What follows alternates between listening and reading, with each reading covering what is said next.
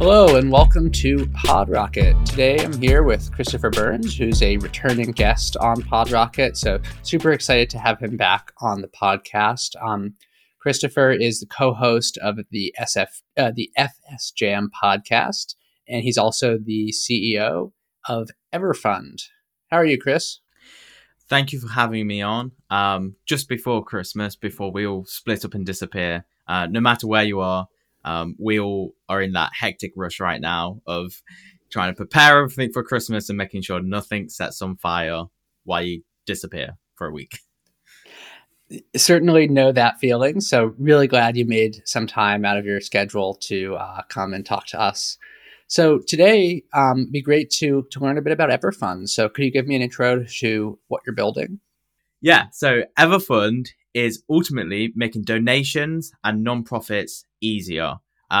We're basically a plug-and-play donation solution, allowing you to completely bypass Stripe and all them other things that come with it and just quickly implement Everfund's plug-and-play features. And yeah, it just works. Got it. So, I mean, typically if I were building a website or any kind of digital product that needed to accept money, I would think Stripe first. And, no affiliation with Stripe, but I think we all kind of know they have a great product. And I guess I would typically think Stripe is pretty easy to integrate. So how does Everfund improve upon the experience of using Stripe to collect payments? Yeah, of course. I'm not going to come on here and say Stripe is not a great product. We use Stripe internally, and it's actually the backbone of Everfund. We use Stripe Connect Custom, so we are built on top of that. And when you think of Stripe, you think of the other big companies that use it, like Shopify, like Uber. You don't think of Stripe. You think of, okay, so that's e-commerce. They're built on top. Yes, Stripe handles the payment, but all that nuance that comes with e-commerce or booking a taxi, that's all handled by them said companies. So what Everfund is we've targeted the market at specifically non-profit donations. It's a really underserved area. And what we've seen over the period of creating the company is that we tend to get an agency that gets hired. So we get a front-end developer or an agency hired by a nonprofit to go build a website. So I go, great, I need to go build a website. And then say, by the way, it needs to have a way for supporters to donate to our charity, because we're a nonprofit. So then they go, okay, so that really simple website, normally a WordPress website, and if they're advanced these days, it's a Gatsby website or a Next website, has now turned into this bigger thing because it now involves moving parts, such as a payment. And then when we look at the payment side, you go, okay, as a developer, you'll think in your head and you go, payments equals Stripe. Really, really easy.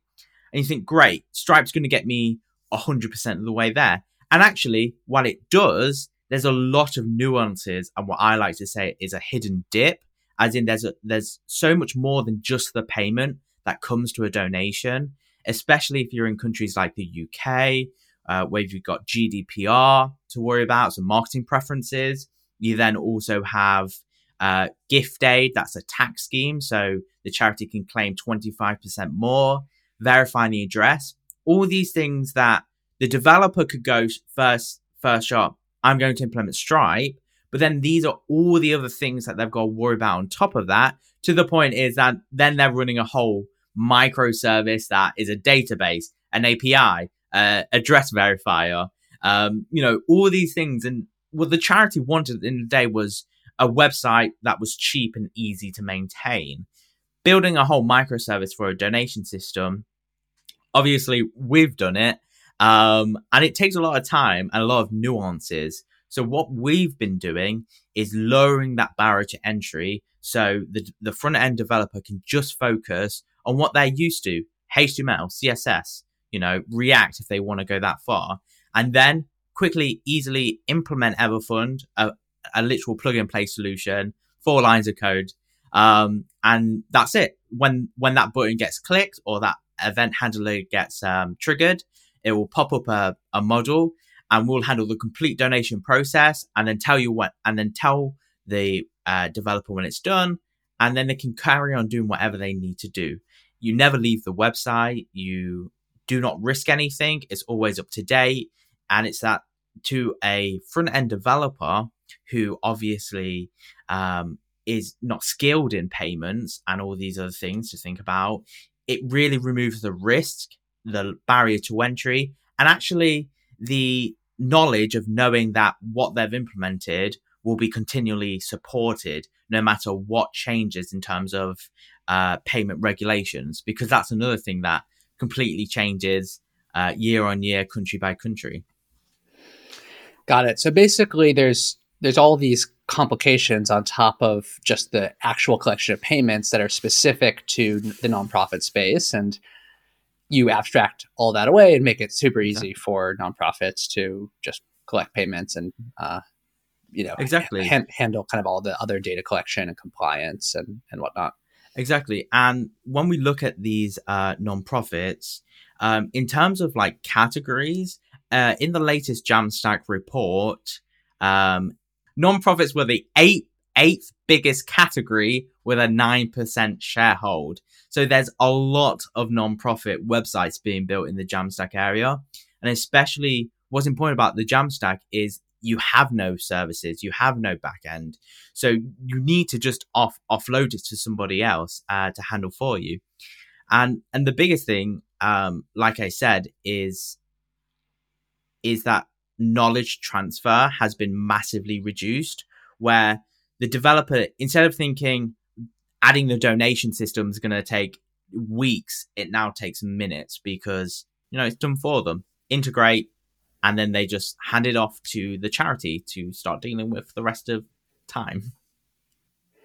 Are the complications associated with collecting payments in a nonprofit different in different countries? I imagine like with taxes and just nonprofit status and those things, does that change around the world? And do you support nonprofits in different regions, or how are you kind of thinking about that? Yeah, so currently we're almost at post MVP. We're at the end of our MVP. And while we've been building our MVP, we have been UK only because that's where we're based and that's where we have a lot of knowledge with nonprofits. As we come to next year, early next year, we'll be introducing a complete rollout of multi-country support onto the platform. So obviously that's American charities, that's Canadian charities, Irish charities for us. And with that, we'll be handling all the nuances that comes with that. So that is obviously verifying the charities. And the biggest thing is not just single payments. We're so used to a single payment, but what about recurring payments? A lot of countries have different models of recurring payments. In the UK, we have something called BACS, direct debits. When in America, it's just standard transfers, I think it is, or I forgot the actual word. But it's about doing all them nuances for each country, making sure that every country that's supported is a gold standard and not losing any features. And also making sure if there's tax schemes available that they are implemented so the donors and the charities can gain more money. Because at the end of the day, one of the biggest things about Everfund is that we're trying to reduce the cost to the charities to let them focus on the fundraising, because we all know building websites is a very expensive endeavor for so many businesses. And especially when you think of how much time it takes to build donation systems, add that developer time on, 50 hours at $50 an hour, that's $5,000 that instantly can be moved to something else. So it's really focusing on what they're good at, what we can handle for them, and really move it forward. So curious to learn a bit more about the tech stack that powers Everfund. You mentioned Stripe is one of the core pieces of infrastructure. What other technologies are you leveraging, and maybe take me through some of the decision making that went into why you chose each layer of the stack? Yeah, of course. So it's first it's first best to talk about where Everfund came from to understand where the technology is today, because it's been an evolution.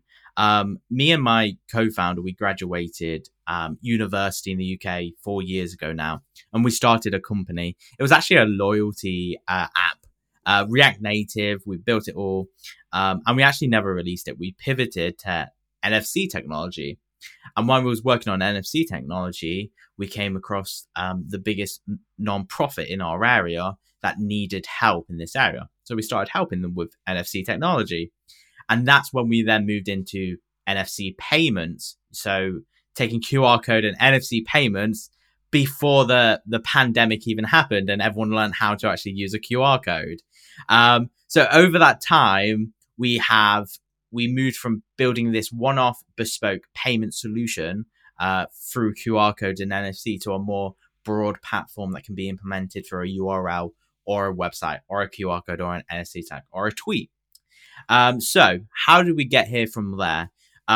Was one, very ugly rebuild of the entire platform, and two, betting on the right technology when it came time to rebuild the sinking ship. When it was time to rebuild the sinking ship, it was time to pick Redwood JS. We have been a very early adopter on Redwood JS and saw it from 0.8 to RC 1.4 now, I think it is. And it's really helped keep up momentum on the platform all the way through. We also used your standard technologies like Next.js and GraphQL, TypeScript, styled components, previously Tailwind, all your typical blazing, bleeding edge tech stack that we all love these days. So you mentioned you rebuilt the platform. Could you tell me a bit about like what led to that decision to do a rebuild and how you chose going into the rebuild, how you kind of made different decisions than the first time around based on your learnings? Yeah, of course. So as a first-time founder, and I would say now looking back, still quite youthful in the industry. I've been programming JavaScript since, 15 or so, building an actual full stack application. This was my first whole go around. And everybody obviously says, I use these tools. So when we built that MVP, like I said, for that original charity, we used Gatsby 2. We used Happy on the back end, Prisma 1, and MongoDB. And we kind of just glued it all together ourselves. And that was like two different Gatsby applications, one to run our checkout logic and one to run our dashboard. And we glued this whole thing together. We got it out and it worked. It was like, yay, people are making money off of this. It's working. Donations are coming through. And then it got to a point very, very fast where it's like, okay, we need to fully rethink something.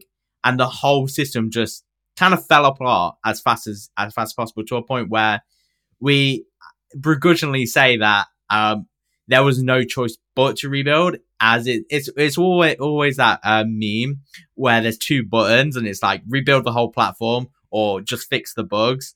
And it was this thing of like new technologies were coming out. This was at the time Redwood was starting to be picked up. Prisma 1, and I think the biggest force here was actually the migration from Prisma 1 to Prisma 2. So Prisma 1 was obviously deprecated very fast as soon as Prisma 2 became widely available. So we had to do a full migration over, but we had none of the tools available to move it over seamlessly. So that's when obviously Redwood JS came about, and they had these, you could say, talking points of like fully maintainable into the future, GraphQL support straight out the box, authorization support out the box, and all of these things that I was building myself, I saw in Redwood JS that they all had been handled together. And instead of me building the glue was already built. And the biggest thing that it came with was that it wasn't just me making all the decisions. A lot of the decisions about how things should be structured, laid out, loading cells, success cells have been done for me.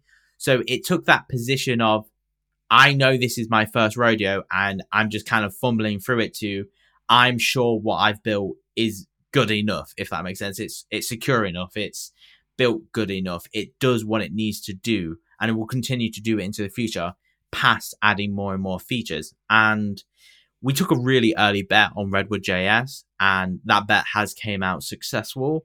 Going into the 1.0, our application still works. It's not broken. The migrations have worked all the way through. So it's really, really successful that we rebuilt it in Redwood JS.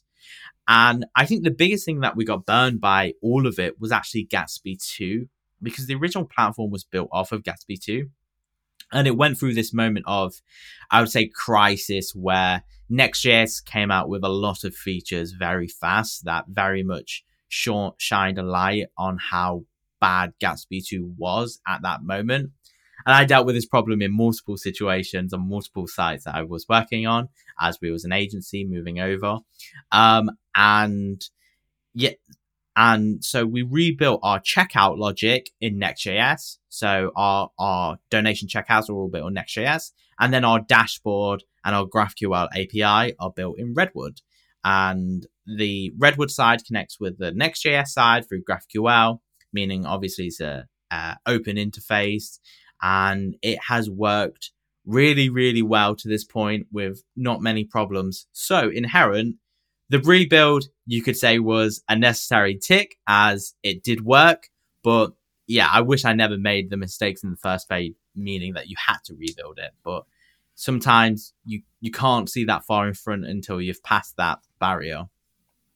Yeah, I mean, hindsight's always 2020, right? Like it's easy looking back to see the mistakes you made, but it also sounds like, the first version you made progress. It helped you, it was quick, it was easy. And so sometimes it's better to do something quick and make progress. And then once you know more, do the rebuild at that point. So exactly. We only rebuilt it once we knew that it was a viable business and a viable product that we could expand to other charities, because as you know, you don't want to spend all your time making a perfect product for nobody to use it, nobody to even be interested in using it.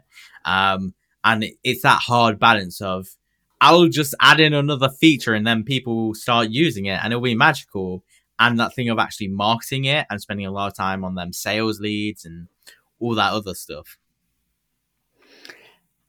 On that subject, curious, like, how are you approaching user or customer acquisition? How are you kind of thinking about your early marketing and sales motions? Yeah, this is actually a really interesting thought, because when we see nonprofits, they're not, we class them as in three categories. You've got your giant ones. No matter what country, you will know them. Like, for example, Cancer UK is the most giantest one in the UK. As in, it does cancer. Oxfam, Barnardo's. These are UK charities, but Boys and Girls Club, I think, is a massive one in America. All that ones. And they have developers in house. They have teams of money to spend to make more money. So they're all handled. They probably just get their developers in house to do everything. Then you got your middle size that they're decent enough. They're big enough. And they'll hire an agency. So the agency will do whatever they want because they're paying. And then you have the actual small to medium.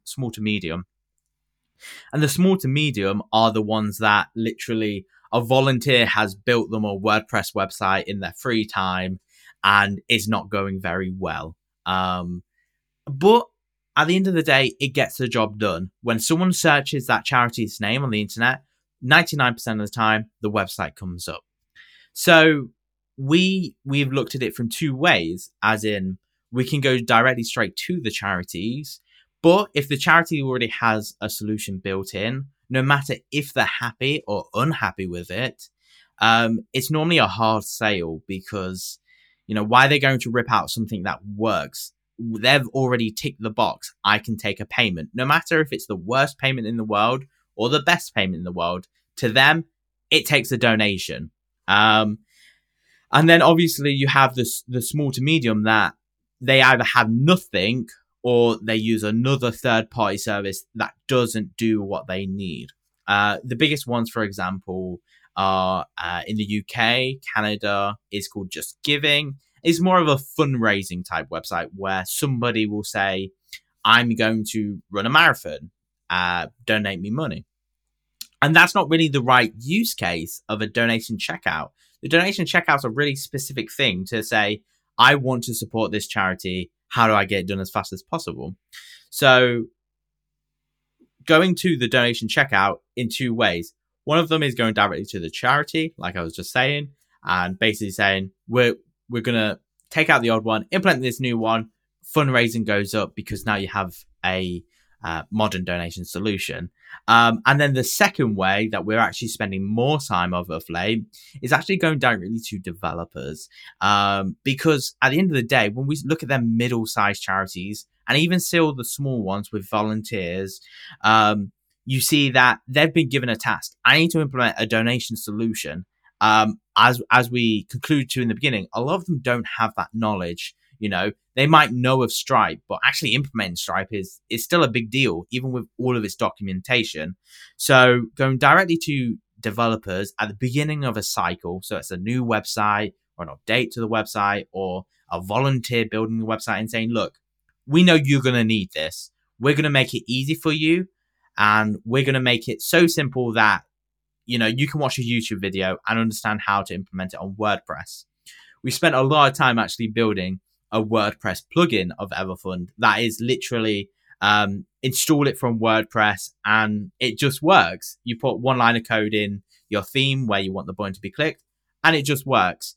That is massive to them people that don't have the money to take a developer on, even part-time or contractual, but they just need a way to take donations. And that's where we're going bottoms up to a certain extent. A lot of businesses in this area, as we say, if they have developers, they've already ticked the box and going, I'm going to Stripe straight off. I'm going to build all the nuances myself because they will. They're big enough to. But the smaller ones and the medium-sized ones, that's where they really need the best of today's technologies. Jamstack, perfect example, like I said. Most websites are still built on WordPress for nonprofits when actually they will be better off using a Jamstack technology. It will be cheaper and necessarily less to maintain, but getting the required knowledge is obviously a big thing. And how do you charge? Like, is it based on a percentage of spend to the platform like Stripe, or is it a different model? Yeah, of course. So Stripe handles a payment transaction fee. So that's normally, depending on your country, about 1.2%. In the UK, I think that is. So what we do is we believe the services we're providing the charity is slightly more than just a donation. So we have a flat fee of 3% on the actual donation. But we also have a feature that allows the supporter to transparently know how much it's going to cost to handle this donation. And we allow the donator to cover that. 97% of donors actually cover that. So the charity doesn't pay that fee. But then we actually have a platform fee on the tools, our donation links and our donation widgets, only because we think we're going to be increasing value tenfold. But like I say that, we do have generous free tiers that, you know, no matter if the charity is small to large, they can get going really, really cheaply and easily. And most of the time, hardly pay a penny. Got it. So when I go to donate to a charity that uses Everfund, and let's say I want to donate $100, it tells me, oh, it's going to cost $3 in transaction fees. Do you want to donate $103 to cover that? Is that exactly? Exactly. 97% of people say yes to that. Exactly. So it actually works out to the charity only ever pays like 0.365% of transaction fees. So while there is, yes, a 3% transaction fee, when we be transparent with the donators, they know that they're giving money to help the charity by saying to them, look, did you know that not all that $100 will actually get to the charity? 95% of the time, 97% of the time, donators just want to choose to cover the fee. So we give that tool to help them. And like you said, it's very transparent where we'll say, you pay $103, $100 will go to the charity, $3 will go to the processing fees. Thank you very much. I'm curious to hear a bit about your future roadmap. You mentioned you're kind of ending, I think you said you're kind of at the tail end of your MVP period. Sounds like you have proven out that there's a viable product and market. So what does the future look like for the product? And then we can talk about kind of the future for the business and growth of the company.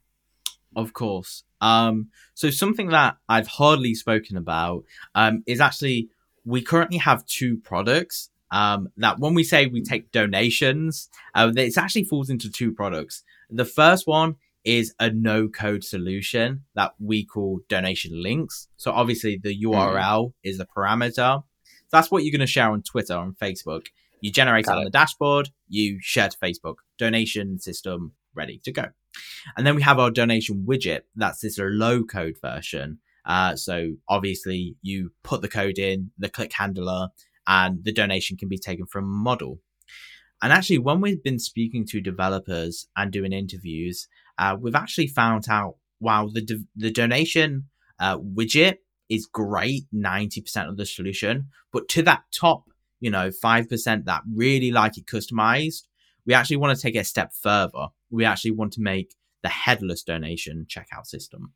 We're going to be building a version of our checkout that is completely headless, meaning that the end developer can have the full knowledge and functionality of Elephant's donation systems with a full custom UI, and also allowing more nuances of the platform, because there's always nuances when it comes to charities. Sometimes you're donating to a specific person or a remembrance or an event.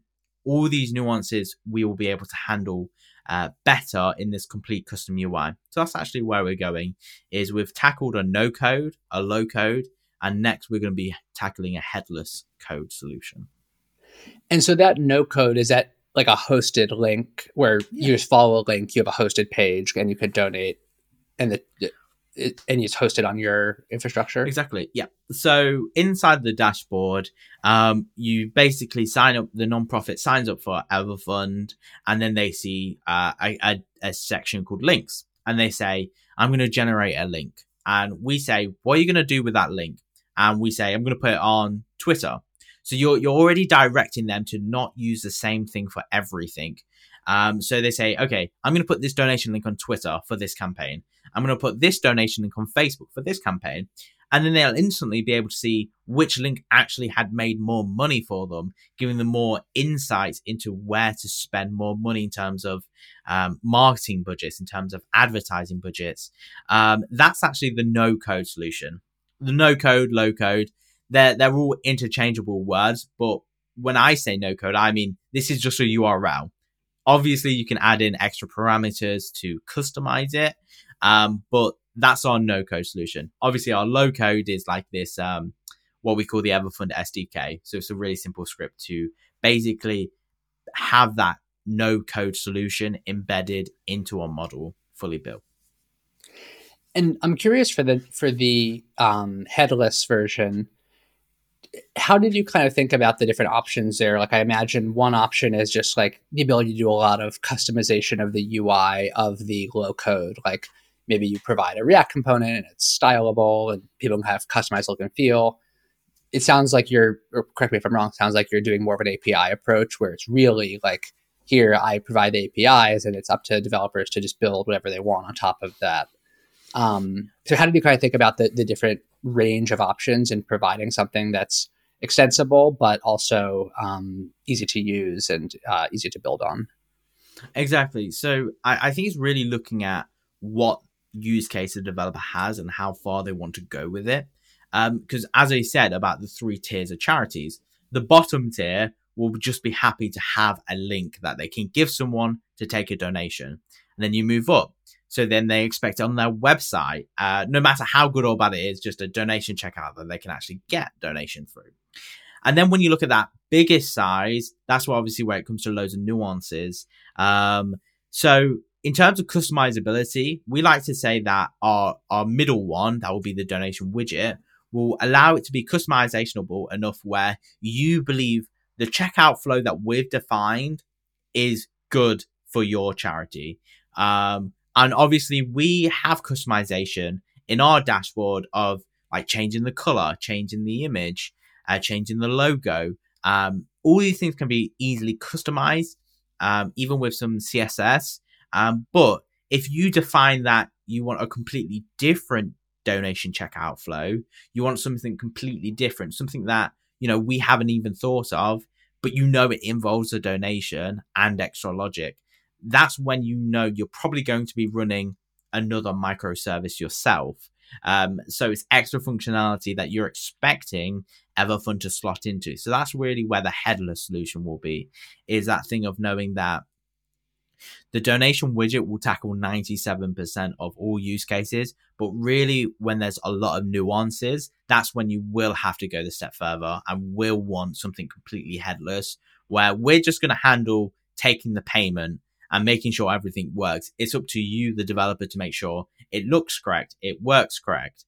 And that's really where Stripe is today. You look at Stripe, and Stripe has payment links, through a URL, through their dashboard. They have a redirect to their checkout, and then they obviously have their completely headless API mode that most people use. And the thing is, like we were saying back to the beginning, why not just use Stripe? Well, Stripe is just the payment. Stripe checkout is technically a competitor to our donation links. They can be both used to take a donation, but if you talk about all the nuances that go around a payment, that's where our tool is specifically arranged for nonprofits.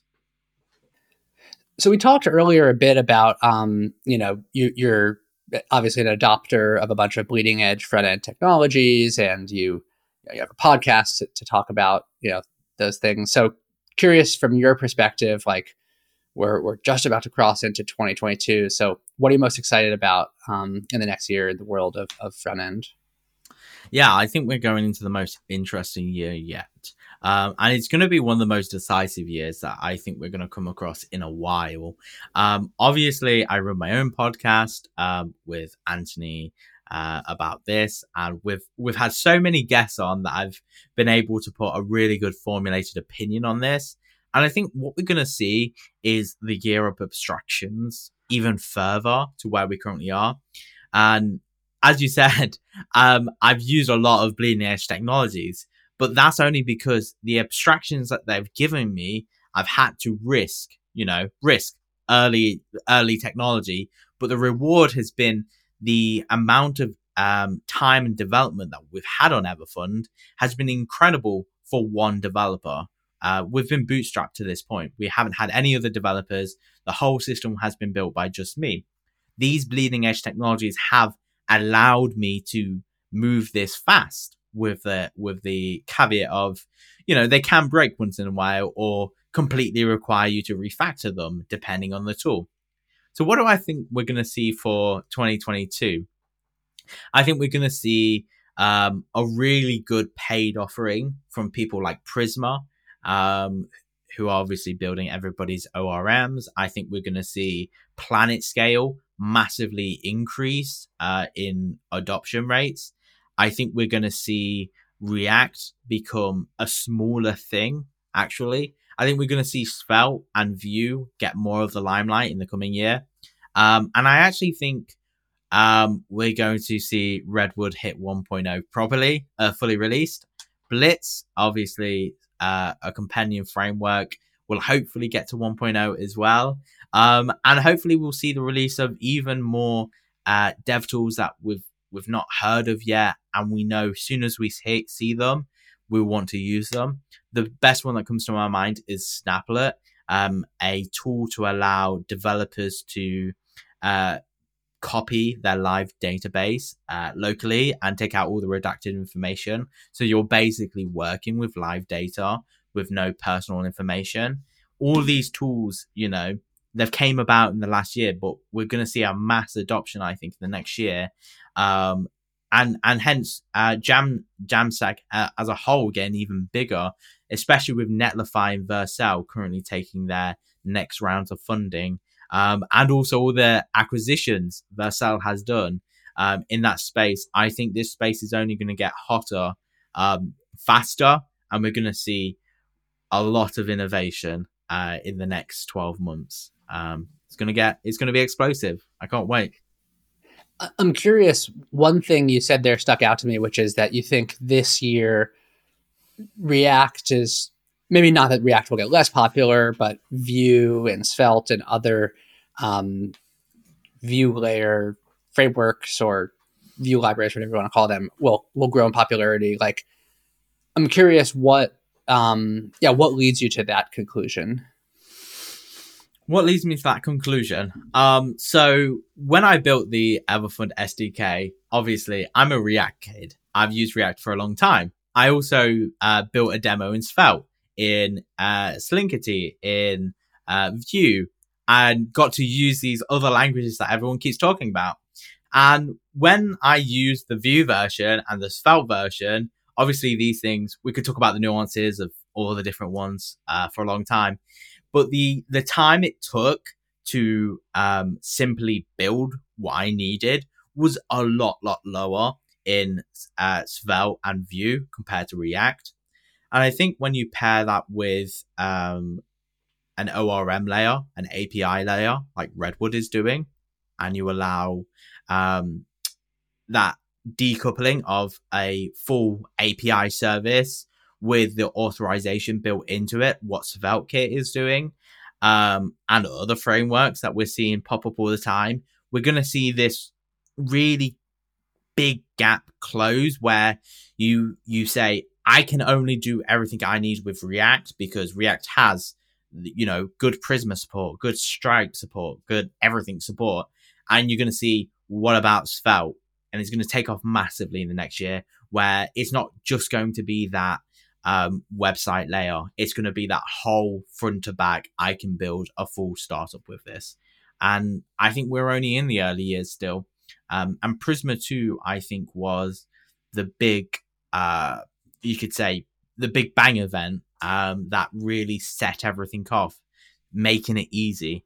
And I think it's going to continue to grow and become easier and easier to build a full stack application, easier and faster.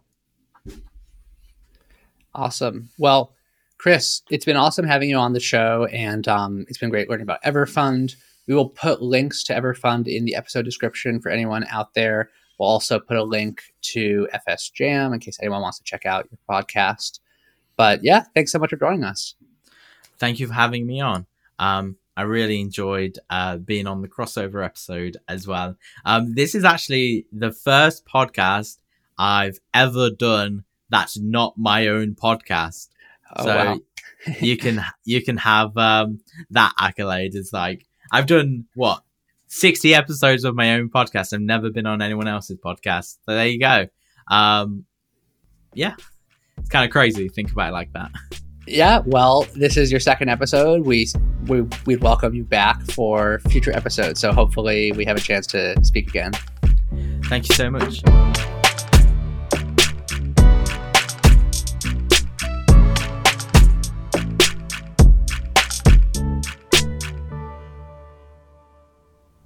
Thanks for listening to PodRocket. Find us at PodRocketPod on Twitter, or you could always email me, even though that's not a popular option. It's Brian@LogRocket.